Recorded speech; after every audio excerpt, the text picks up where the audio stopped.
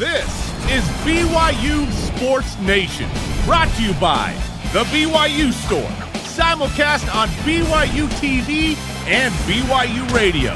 Now, from Studio B, here's Spencer Linton and Jarom Jordan. BYU Sports Nation is live, your day-to-day play-by-play in Studio B, presented by the BYU Store, official outfitter of BYU fans everywhere. Wednesday, February 3rd, wherever and however you're connected. Wonderful to have you with us. I am Spencer Linton, teamed up with Super Bowl week fashionista Jarom Jordan. I'd give that to Andy Reid. So, homie knows a good Hawaiian shirt, and apparently Tommy Bahama is sponsoring him this week. This is a picture from Media Day with the Super Bowl, and he's on Zoom, and he always wears a Hawaiian shirt to the the coaches meeting in Hawaii that they typically have. Everyone's like kind of dressed up a little bit, and then there's Andy Reid, our boy. And he's got that mustache, the Wilford Brimley look. It's good. It's awesome, man. We love some Andy Reid. Most people know Andy Reid, but do you know Randy Reid, played by Eric Stonestreet, Randy Reid, the fictional younger brother of Andy Reid? A couple of years ago, the Chiefs teamed up with Randy Reid and had him come and hang out of practice. That was funny. Yeah, I'm guessing that Randy likes the Tommy Bahama shirts as well. Hey, even the great Andy Reid can appreciate this show lineup today. It begins with an eye-opening look at what BYU football brings back in 2021, both in on-the-field production and what the Cougars bring back with return missionaries. National Signing Day presents the perfect time to discuss which BYU newcomers could make an impact this upcoming season. ESPN college football insider Bill Connelly joins us live to discuss why BYU could certainly use some impact newbies. Plus, so long San Diego for BYU basketball. Cancellations abound. Is that a good thing in a roundabout way for the Cougars to not play the Toreros? We'll discuss. Bring on your Wednesday BYU Sports Nation headlines. National Signing Day for football. There are no new signees. BYU signed all of them in December. It was awesome. We did a big show for it. Notably, there are a bunch of return missionaries that are being discussed and announced. We'll get to that later in the show. Highlighted by tight end Dallin Holker, receiver Chase Roberts. And later in the show, coming up, we'll go through that list. There's some guys who could make an impact this season, absolutely. Things not classy in San Diego. The BYU Basketball San Diego series officially canceled. In a fitting Groundhog Day turn of events, BYU traveled to San Diego again, or at least attempted to, only to have the game not happen again. USD is now on a COVID program pause until February 18th. Thus, no games for BYU with the Toreros this season. Now BYU travels to Portland for a Thursday night showdown with the Pilots, 7 p.m. Eastern Time tip. Lenardi with some fresh bracketology out, just the kind of last teams in, last teams out. BYU still clear of that, so good. Utah State is the fourth team out. So root for the Aggies to climb in. That will help BYU. Tom Holmoe told us a couple years ago they look at teams that are in their bracket, and BYU's record. So you want more teams in the bracket. Let's go. Sure. Women's Hoops loses to number 19 Gonzaga, 63-56. Cougars tied the game at 54 with 2 minutes left, but Gonzaga went on a run and pulled away. Paisley Harding led the Cougars with 17 points. BYU hosts Pepperdine tomorrow, 7 Eastern, on the BYU TV app. BYU erased a 14-point deficit in Spokane. That's tough to do, but as you pointed out, Jarom, tied it, just couldn't quite climb the hill, and it's so often the case for teams like that on the road. How about some new track and field rankings? The BYU women jumped 16 spots to number 8 in the USTF CCCA poll following that distance medley relay performance. Men's track and field in at number 17, and of course cross country in the latest poll there. The men number 2, the BYU women number 3. All four of those teams in the top 20. And it's interesting that track and field, indoor, and cross country are kind of going at the same time because those are the same athletes for the distance runners. That's a challenge. Well done, Mr. Ed Eyestone. All rise and shout. It's time for What's Trending. You're talking about it, and so are we. It's What's Trending on BYU Sports Nation. Out of 127 teams rated, because 127 teams played college football in the COVID season of 2020, BYU, according to ESPN's Bill Connelly, comes in dead last in overall returning production. Zach Wilson, gone. Dax Milne, gone. Matt Bushman, gone. Brady Christensen, gone. Matt didn't play, so, yeah, no production. On the defensive side, Troy Warner, Kyrus Tonga, Zane Anderson, Isaiah Kafusi, gone. Yeah, there's a lot to replace. And so when you look at these numbers from Bill Connelly, Jarom, and you see BYU dead last in returning production, how does this alter your expectations for the 2021 BYU football season? BYU will go 0-12. No, that's not what it means. It actually doesn't alter my expectations whatsoever. And Bill will join us coming up. We'll talk about it with him. But yes, BYU doesn't return a lot of people. Returning people that played doesn't mean you're going to be good. What if those people stink? You're just going to stink again. Well, but the BYU players that are leaving clearly did not stink, at least in 2020. I'm speaking generally to his numbers, not specifically to Brigham Young. Yes, BYU loses a lot of guys. Therefore, BYU will take a step back, naturally and predictably. I'm expecting kind of 7-5. The average BYU team the last several years against a schedule like this, 7 P5s in Boise State, obligatory Hank Bachmeier reference.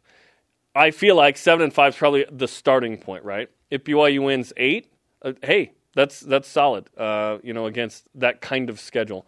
Now, there aren't world beaters on the schedule. BYU can win more of those than fewer of them. Only at USC feels like the real big challenge. And my issue's never been with the individual games. It's been the volume and how they're stacked together and when and where and why and whatnot.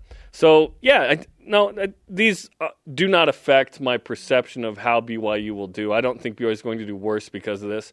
I've known that Zach Wilson and Brady Christensen Dexman aren't going to come. I still think 7-5. So it doesn't really affect it. Listen, BYU's choosing to play hard schedules, and there's not a lot of production coming back from certain positions. But you still have Tyler Algier. You still have some talented offensive linemen. You have Gunnar Romney. You have some guys coming off missions that you like. You have Isaac Rex making catches like that in the end zone. Defensively, there's a bunch of linebackers still back. D-line needs to replace Kyrus Tonga and Zach Don. Bracken O'Backery secondary loses some real experience with Troy Warner and Chris Wilcox. So there are some answers to be had there. So I'm unaffected by the lack of returning production because BYU hopes it reloads. A rebuild is like, we were 4-9 and now we want to go 7-6. That was that. That's not this situation. Let's rehash the grading criteria, which we initially brought up on Monday this week with Blaine Fowler. The returning quarterback pass yards equate for 29% of the grade that Connelly puts forth in terms of returning production. So you lose Zach Wilson, there's 29% of your grade. Running back yards or returning rush yards in general, only 5%, Jarom. So Tyler Algier, Lopini Katoa, and people are like, we got those guys back. It's only 5% of the grade. We're going to ask him why that number is so low as he figures these things out. Wide receiver and tight end receiving yards, 34%. 34. So he values passing a lot. Yeah, goodbye over 1,000 yards from Dax Milne, right? So a significant hit right there. But what Bill really can equate for is what BYU brings back off of a mission in the form of Dallin Holker, who was productive as a freshman. It's too much to keep track of, what was that number 3 years ago for BYU? We barely keep track of it. We see the return missionaries and we go, that guy. I'm not going to hold Bill Connelly to, you're overlooking Dallin Holker. I would if he went by William. If it was William, I would. But it's Bill. Then the returning offensive line snaps. Chandon Herring and Brady Christensen are a huge knock. Tristan Hodges didn't play as much as we had hoped he would with injuries and whatnot. But like half the season. I mean, but Blaine Fowler outlined on Monday, he feels like the offensive line is not going to take as far back of a step as you might think, even though they lose 3 significant contributors. That's the hope, because you lose Jeff Grimes, Eric Mateos, and a first-team All-American. Gulp. But there's a lot of talent in that room. BYU's developing that room the way it should be. And so that's exciting. And you have some guys coming off missions, like Tyson Lewis and Brock Gunderson and Campbell Barrington that in a couple of years will make an impact. It's not built for a return missionary to just come in right away and bang, they play. It's like, no, you redshirt and you eat a lot and work out a lot. So to double down on these numbers, clearly Bill Connelly values the returning quarterback pass yards, returning offensive line snaps, and returning wide receiver, tight end, receiving yards the most. It's not about Tyler Algier and Lopini Katoa. The funny thing is, we probably feel like the running back room is the best suited to keep going next season, right? Based on returners. Yes, and it's going to be a real challenge because you go from playing 0 Power 5s to 7 now, so it's going to be a different challenge in the trenches. Like, I don't think BYU is going to produce a 1,000-yard receiver or rusher because it'll be a little tougher. But if you're in the 800, 900 range and your average per carry and average per catch is good and your yards per attempt is good from the quarterback, then you're fine. Then you're good. It's all good. Yeah, look at those weapons. That feels like a reload, Jarom. That's fine. That's great. That's great. Like Tyler Algier, Lopini Katoa, again, Gunnar Romney, Isaac Rex, Neil Poe. We're comfortable with what we know. So if you recognize good play from the year before, you're like, okay, that means it will be equal to or better. Sometimes you take a step back, right? Sometimes Matt Bushman gets hurt in August, and what does that produce? Dax Milne and Isaac Rex. Like, people are going to make catches and get rushing yards. How many? We'll see. But there will be individuals who do that. It's just whether, like Bill Simmons talks about, somebody's got to score the points in a basketball game. Even on the bad teams, you're going to have like a 20-point score. Is that player good, though? Is he just a good player on a bad team? I think BYU has good players on a good team. That's who BYU has. Of note, Bill Connelly's returning production projections for BYU in 2020, coming back with Zach Wilson off another 7-6 season. BYU was 43rd overall out of 130 FBS teams. So take that for what you will. I feel like BYU has enough coming back that they're capable of winning 8 games. Really, the quarterback battle is going to be the clear, dominating storyline over the summer and going into fall camp. Who's that guy? Hey, you want to know when spring ball starts? This hasn't been announced. I would love to. March 1st. March 1st. Monday, March 1st. Let's go. Absolutely. So Jaron Hall, Baylor Romney, Jacob Conover, let's go. People are saying, Sol-J Mav. It's like, Sol-J's 4th in this list. He really is. He could be a tremendous player, but right now it's those 3 in up front in my opinion. Yeah. It seems obvious. Again, I'm looking at the composition of the 2021 schedule and thinking about what BYU brings back and where and when these 7 Power 5 opponents will play BYU. Arizona's going to have a new coach. Arizona does not scare me. That game in Las Vegas, I think, I feel like BYU should win that game. Well, just look at history. BYU is a team that beats Arizona. I think BYU should win that game. 08, not motivated, whatever. BYU lost that game. Besides that, BYU's beaten Arizona like every year. 07, 16, 18, and won most recently on the road at Arizona to open up the 18 season. So BYU gets them at their home away from home in Las Vegas. 18 was a 7-6 BYU team as well. Come on. Utah in Provo. That's always going to be a huge game. On September 11th, by the way. Okay. Arizona State in Provo. Mm-hmm. USF. So 3 home games because the Legion is a home game. USF in Provo. Yep. BYU at Utah State. Even if Baylor Romney is the starter, Jaron Romney should start the South Florida game. Boise State in Provo. Jaron, BYU is not going to leave Idaho and Utah until almost November. Yeah. They go to Baylor, which is a team that's coming off a, 2-7 season? What is Baylor football going to be? I forgot that a pandemic happened for a second and was like 2-7. How did that? Oh, yeah. What is Baylor going to be? Washington State? Mediocre Pac-12, but Pullman's always a weird place to play. They always have some big-time offensive playmakers. Just a weird place. Virginia in Provo. Oh, hey, on my birthday! The return of Bronco Mendenhall. Happy birthday to me, Bronco! Yes. Dr. Bob, Kelly Papinga, Mark Otuaya, Garrett Tujay. What's up, boys? Look at all those new coaches. Arizona, new coach. USF, newer coach. Utah State, new coach. Boise State, new coach. Jarom, BYU is going to have opportunities to win, I think, at least 8 games based on reload. That'd be awesome. That would feel fantastic. Yes. 8 games. That would be awesome. Show me. Our question of the day. This based on a National Signing Day angle. Do you expect more production in football from a true freshman right out of high school or a recently returned missionary when it comes to the BYU football paradigm? Let's hear from you, BYU Sports Nation, in Voice of the Nation. This is the Voice of the Nation on BYU Sports Nation. First response in from @JerryAmyMason on Twitter. 2 scenarios. Return missionary with college experience versus high school graduate. Return missionary wins. Return missionary with no college experience versus high school graduate. high school graduate win. So let's put that in context of Dallin Holker. Yeah, my assumption is the return missionary has no college experience. Just neither have college experience. They're both available. Who do you kind of expect more from? So I guess Dallin Holker is the outlier there, right? Because he played before his mission and then went. Yeah. Wouldn't a guy that had experience be better than the guy that did? Sure. Typically. So no, I want to eliminate that from the equation because it's like neither have experience. Who do you expect to be better that year? We'll discuss our opinion coming up a little bit later on this. But there was a former – Kelly Ping actually told us – we asked him this question a couple years ago. He had a really interesting answer about it, which we'll share a little bit later. Okay, weigh in on Twitter, Facebook, and Instagram. Coming up, how San Diego did BYU a favor in hoops. And Bill Connelly of ESPN, he put out those numbers. Why did he have BYU dead last in his returning production list? And what's the deal with not much weight in the running backs room? This is BYU Sports Nation.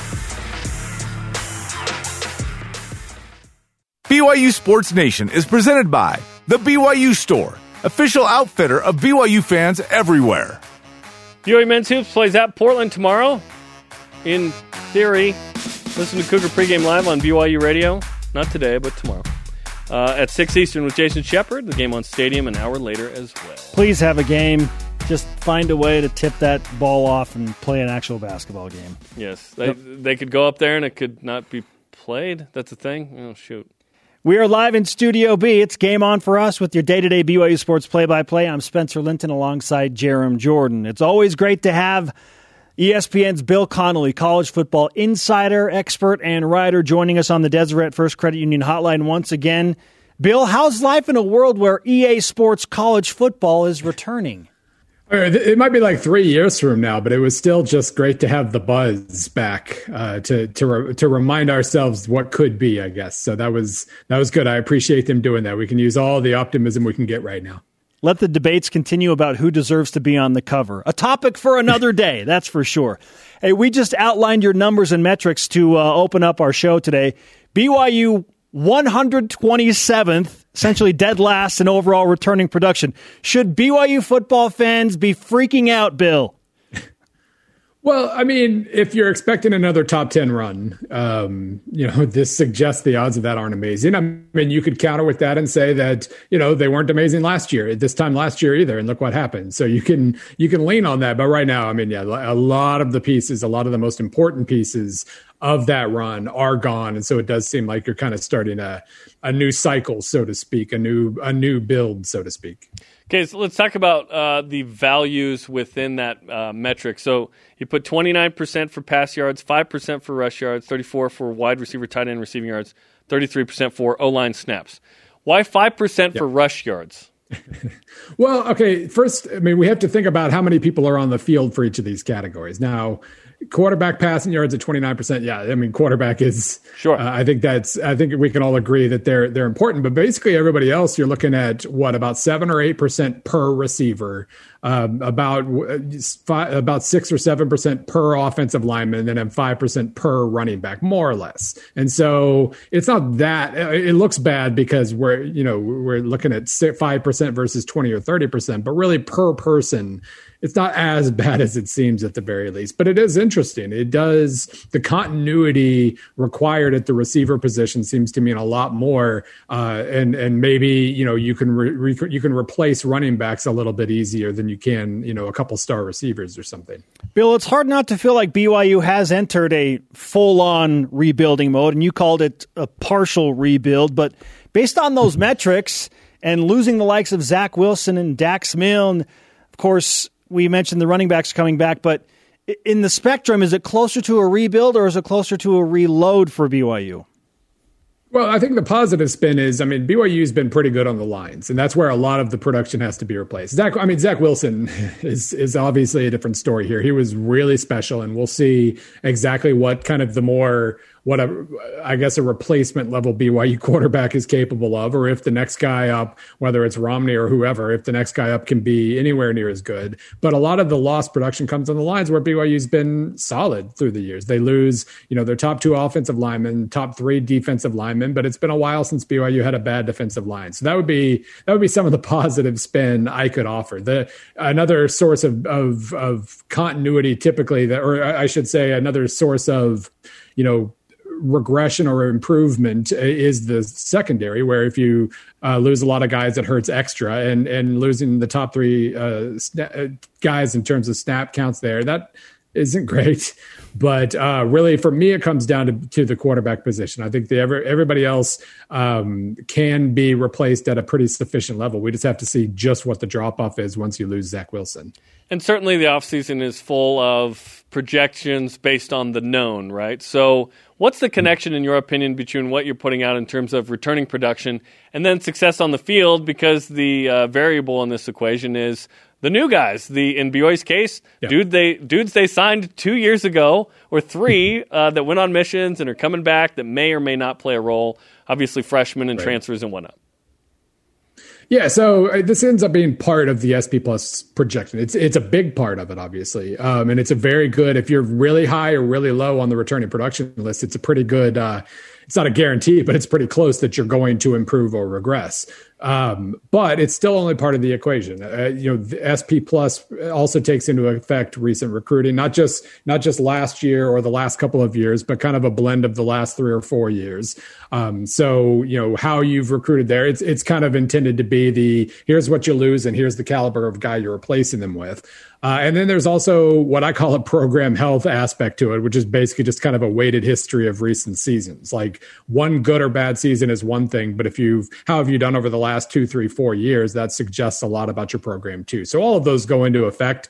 So like at Alabama, who never ranks high on returning production because they always lose, 12 draft picks or whatever, they're still projected in the top 2 or 3 the next year. They'll be number 1 this year, probably. So it all blends together. I think what it basically suggests about BYU this year is, we're not looking at collapse here. We're not looking at, suddenly they're going to be 105th, but they'll probably drop back close to where their general averages are in the 30s or 40s, something like that, when it comes to projecting next year. How much did the most recent BYU football season, 11 wins, only 1 loss, finished number 11 in the AP poll, how did that season affect the national perception of Kalani Sitake and BYU football moving forward? Yeah, I don't know what the perception necessarily was before. He was doing fine, all right, fine, some word like that before 2020. And I know, I do just enough of, BYU radio or Salt Lake radio that, people weren't amazingly thrilled with how things were going before 2020. But I think now, the national perception is, hey, he's doing good. He's fine. Maybe nobody's expecting another top 10 run this next season. Everybody knows that Zach Wilson had a lot to do with that. But I think the national perception of BYU is, if it had suffered a little bit of a slide over these last few years, maybe since Bronco Mendenhall left, I would say that the perception has at least rebounded back to where it was 4, 5, 6 years ago. It's up to BYU, obviously, to do more now. If you can make another top 10 or 15 run in the next couple of years, then I think the perceptions shift dramatically. Once the same coach has done it twice, I think the perceptions are that, it's just an assumption at that point that it's a good program. And if BYU played, 3, 4 Power Fives, I might be like, okay, there's a chance BYU gets to kind of that 10 mark and makes a splash, because no one really cares about a single-digit win team in the national perception. Right. But BYU's playing 7 Power Fives, back to the very aggressive schedules. Albeit not a ton of them world beaters. USC at the end looks like the only game where it's like, okay, that's going to be really, really hard. What's your perception of BYU's season, given that they are playing a more challenging schedule than the non-Power 5 schedule it played in 2020? Well, I think it's one thing that's interesting is Pac-12 could be really solid this year. So it's not necessarily a great year to load up on Pac-12 opponents.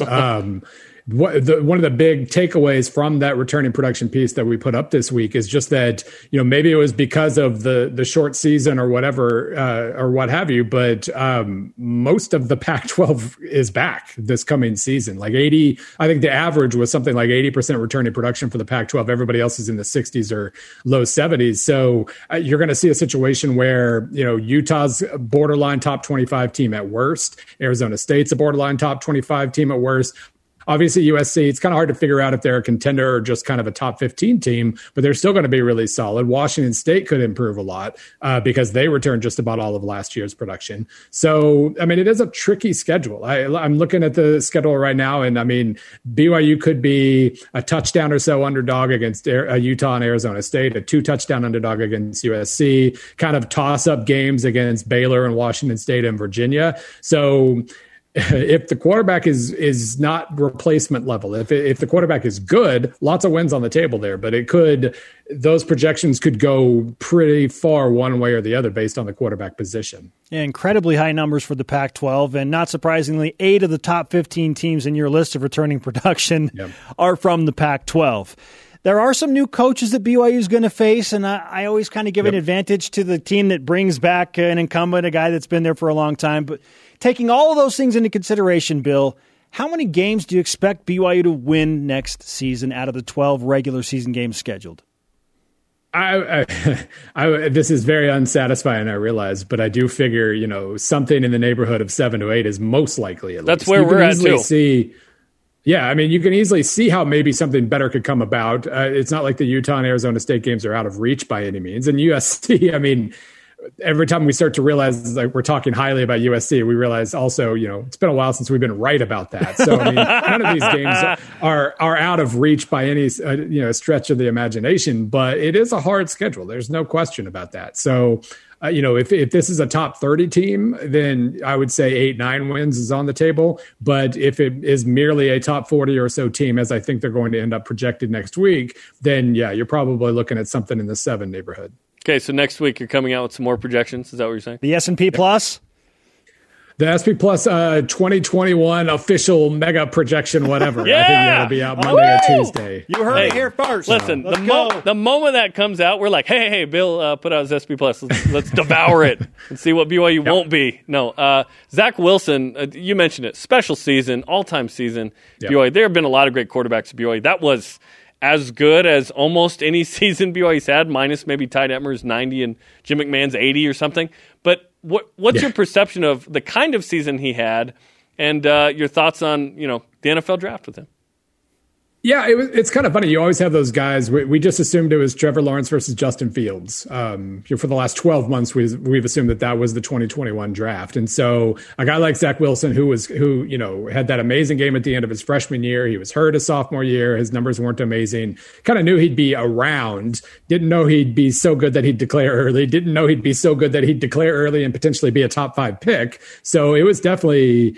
It was an incredible season, and it's hard to say it was any of the hype is unjustified. You see the arm, you see the 70 whatever % completion rate. He kind of backs it up. It isn't a case where we're just basing it solely on arm strength or something. He has he was a starter for the better part of 2.5 years. It's kind of a complete resume, and it's funny too because there were times when I had to remind myself that he was really good. I found myself tapping the brakes a lot in the fall, reminding everybody that Tyler Algier is also really, really good because I felt like he was getting overshadowed. Having that ridiculously strong run game to lean on helped Zach Wilson immensely. But, being that Algier's not in the draft and Wilson is, it's time for me to speak more highly of Wilson again, I guess. Bill, we appreciate the time. Looking forward to your SP Plus projections, the mega projection or whatever you're going to call it. Right. When and how do our listeners and viewers find that when it comes out along with the rest of your material? I tweet everything. That's probably still the best way to put everything together. Like obviously, the SP Plus projections will be on the front page of the college football site of ESPN and all that. But ESPN_Bill C. Everything ends up promoted there a couple of times at least. So that's probably the best place. Bill, thanks for the time, man. We'll talk to you again soon. Yep. Bill Connelly of ESPN on the Deseret First Credit Union Hotline. Deseret First, you know why, we show how. I like his stuff. I think he provides a different perspective. He crunches different numbers. Listen, again, if it's inconvenient or negative, it should not necessarily be dismissed. The fact that BYU doesn't bring back a ton of production, in fact, the least amount of anybody in college football, according to him, of the teams that played, that's okay. Because we know who BYU has come back and what they can do. And he's in the same range as us, generally. He just validated all that. Exactly. Right. He said that he expects BYU to be a top 40, top 50 team to win 7 or 8 games. Top 40 is the goal. dead last in production returning. Yeah, to me, top 40 is the goal, realistically, if you're going to play these kind of schedules. Okay, coming up, 16 return missionaries. Who are they for Cougar football? Who's in school already and here for spring ball? And how many of the final 6 scheduled games will BYU basketball actually play? Let's look into the crystal ball. Seek out the BYUSN Oracle. This is BYU Sports Nation. We're going to guess who's going to pause with COVID? Maybe. This segment of BYU Sports Nation is presented by Visible Supply Chain Management. After the longest offseason ever recorded, the top-ranked BYU men's volleyball team, led by National Player of the Year Gabi Garcia-Fernandez, begins the season tomorrow night. Number 8 UCLA, number 1 BYU, 9 Eastern on BYU TV. Mask up for the rivalry. He is Jarom Jordan. I am Spencer Linton. Okay, they're wearing masks for the match. So Pac-12 teams are requiring the road teams, which they're in the MPSF men's volleyball, so that's fun, to wear masks a week before they play and during the matches. BYU is going to play Pepperdine next week with no mask on. So it's a crazy world. Game to game. And you got to talk about what works for your team and your league and whatnot. Welcome back to BYU Sports Nation. You mentioned the top-ranked BYU men's volleyball team. As of just a few moments ago, BYU men's volleyball is now not the only top-ranked team on campus, Jarom. Give it up for BYU men's cross country. The defending national champions out of 2019 are number 1 again after winning their most recent race and taking down the previous number 1 rival Northern Arizona. Cross country was so good that they didn't even hold the national championship last year. BYU just held it for a second season. Yeah. And there was a pandemic. Let's make that a thing. Let's make them back-to-back. 2019-2020 national champs. Back to champs. Because they didn't win the second one. And women's cross country won the same event the men were at, and they took down several higher-ranked teams than they were that they were facing. They're number 2. So we have number 1 volleyball, number 1 men's cross country, number 2 women's cross country. Well, Pioneers came across the plains, and at times they were running. I think it's in our DNA. We just keep running. Just keep going. We're runners. Okay. We're BYU flyers, a running school? Runners, passers through the air, flyers, the volleyballers. The Cougar whip around. Also number 1. Presented by Visible Supply Chain Management, tackling America's most challenging shipping problems. Jarom, let's whip it, man. Is not playing San Diego and men's hoops a blessing? Yes, it really is. Amen.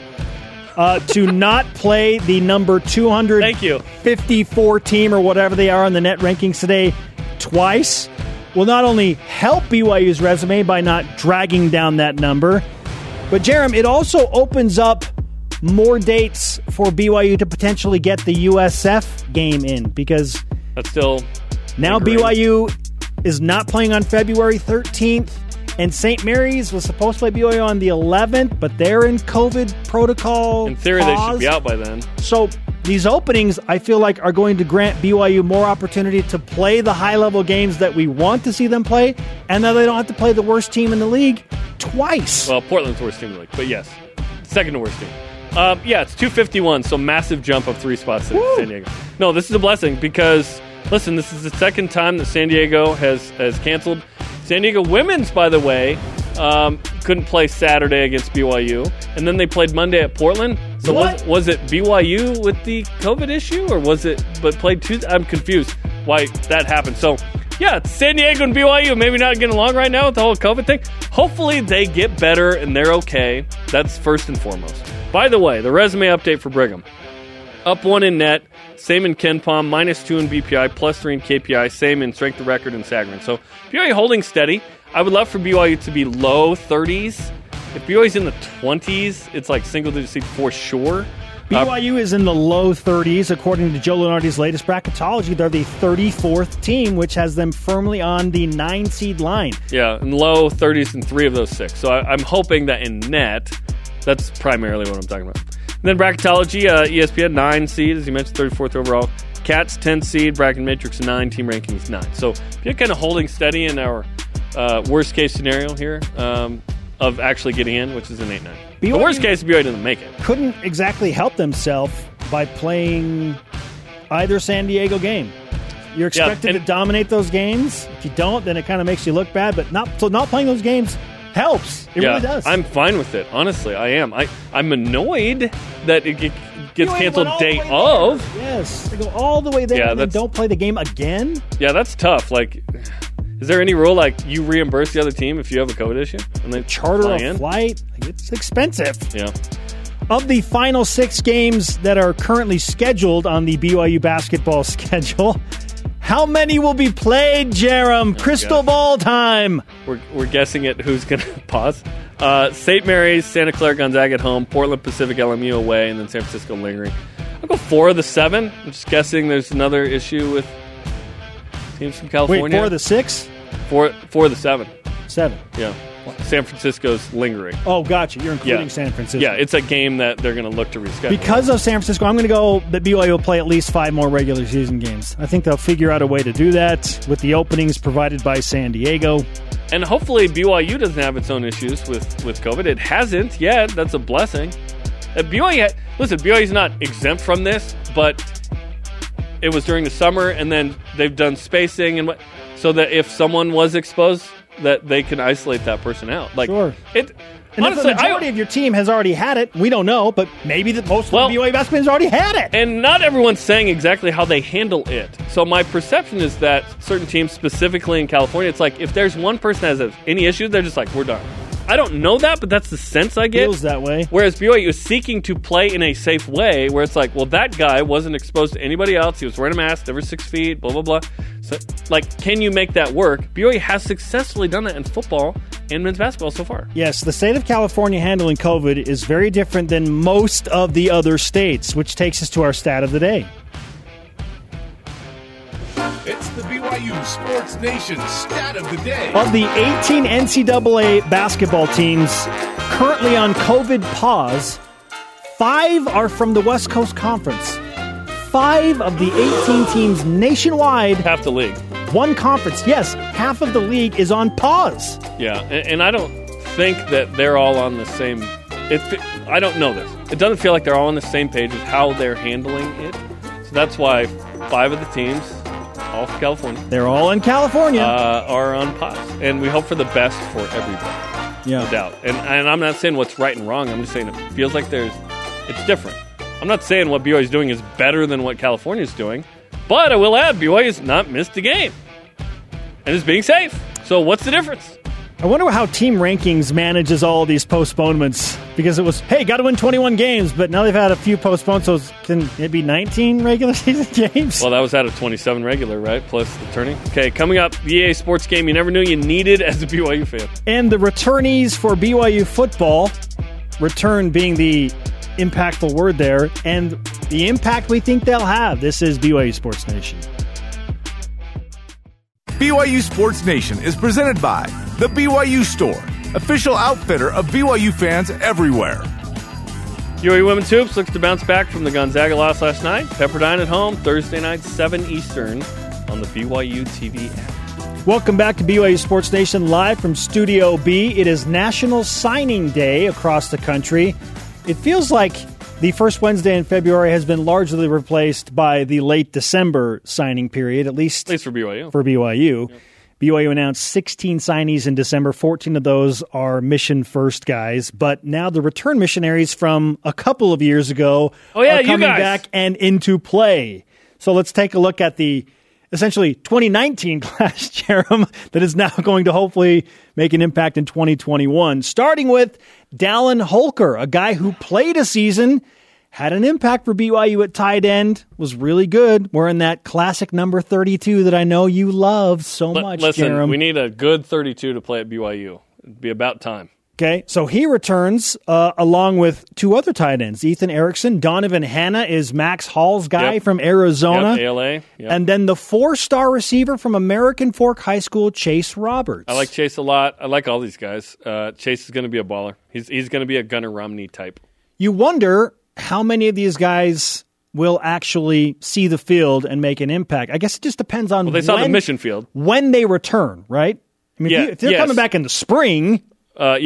Holker had a chance to play this season if he wanted, but he chose to go back out. Everyone kind of came home with COVID at times, right? Chase Roberts will be here later, Erickson later, and Hannah's here right now. Hannah's in school. Okay. Yeah. So how does that factor into it? On to the linebackers and some defensive backs. Michael Daly Is David Nixon watching somewhere? Isn't this... David watches every second of this program. Isn't this one of his nephews? It is. Lone Peak High School linebacker? Yeah, John Henry Daly's older brother. He'll be back in for fall camp. Isaac Matua, and then Talon Alfrey, who got a haircut, unfortunately. I wish... Did he have to for the mission? I wish Did he? He could play at BYU with those locks. Those that are covered amazing. in the safety zone? Or? It's Caleb Lohner style. Matua's here. Alfrey's here. Alfrey gets some PT this year. He really could. Okay. He's a baller. Dean Jones is here. Dean Jones, he can walk into any school on campus and be like, yo, I'm Dean Jones. They're like, hey, here's your office. Let's go. Do what you need. Dean Jones, let's go. 5 defensive linemen, Jarom, starting with Cade Albright. He's a fall camp guy. Josh Larson. Yep. Brooks Miley was a guy that the BYU coaching staff was very high on, very excited about, a guy out of Southern Utah and Pineview High School. Then Bruce Mitchell and John Nelson. So some significant depth to the defensive line, and frankly, BYU needs it. If you're going to play D-line at BYU, you have to be at least 6'4", maybe 6'5", and then you have a shot, right? Cade Albright's pretty light for a defensive lineman, but he's tall. So is he a linebacker later? Like what, what's the situation there? But yeah, these guys are hopefully part of a crew that can help reload in the next couple of years on the D-line. Where that's a place where BYU needs to get better. They've been good, but BYU has yet to produce a great D-line under Kalani Sitake. And Kalani's calling card up at Utah was great D-lines. So I'm looking forward to this group developing. And finally now to the offensive line and one skill position player, the running back, linebacker, Oliver Nasilai. Okay, this guy's film, he was like destroying fools. Yes. I was like, is that legal? Like, he hit so hard. Okay? I'm excited about Oliver Nasilai. The Barrington brothers are in effect. So Campbell Barrington. Along with Clark. Yeah. Yeah. And Brock Gunderson, Tyson, like, these guys are ready to freaking wreck fools, okay? They eat pancakes. They produce pancakes on the field. I love who BYU's bringing in on the O-line. Tyson Lewis was coached by one of my close friends, Matt Hammer, at Weber High School, and the day that he signed with BYU, Matt texted me and said, I don't think you understand what kind of an all-star that you're getting. Like, I know that the coaches are excited about him, but he said he's like, I will take you out to dinner. I will buy you whatever meal you want if he is not a significant starter for at least 3 years. He feels high about Tyson Lewis. So we'll give him a redshirt year. We'll give him a freshman year to get it. So he needs sophomore year on. Okay. I look forward to that. Tyson's from Eden, Utah. Why would you leave Eden? Why would you leave if you're Eden? I mean, Adam was forced out, Ben. Couldn't just stay there. Okay? Ben's like, Adam did. Oh, jeez. Yeah. You can't just stay there. You got to go to Adam on Diamond. Now it's just a bunch of fields. I love so much that we're discussing this, one, and two, that we review the return missionaries. This is something unique to BYU. Yes, which brings us to this topic, which is a really interesting one. Let's discuss. Big Deal, No Deal, presented by BYU Food to Go. Big deal.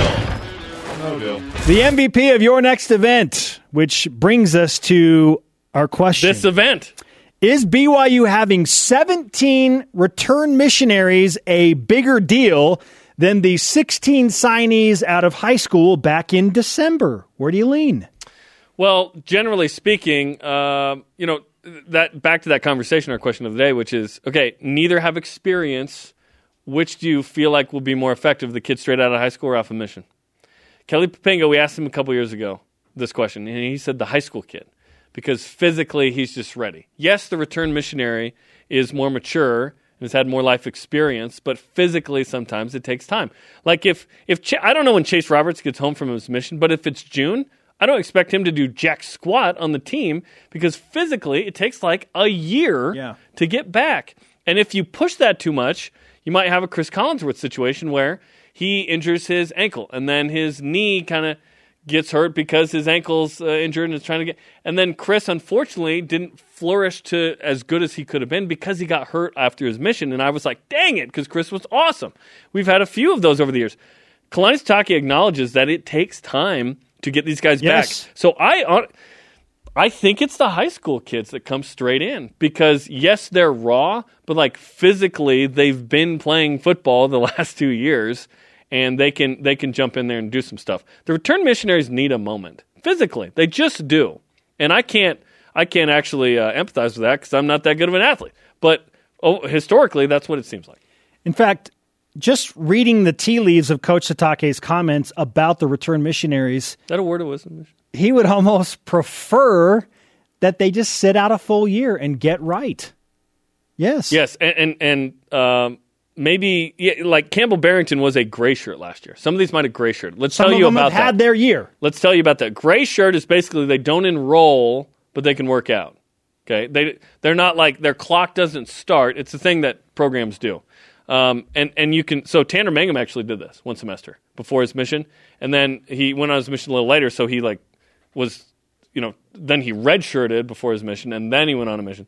So it kind of depends. You have the gray shirt, you have red shirt. There's actually a blue shirt, which I heard about last year or 2 years ago with USC, and I was like, what is a blue shirt? What does BYU have this? I don't know.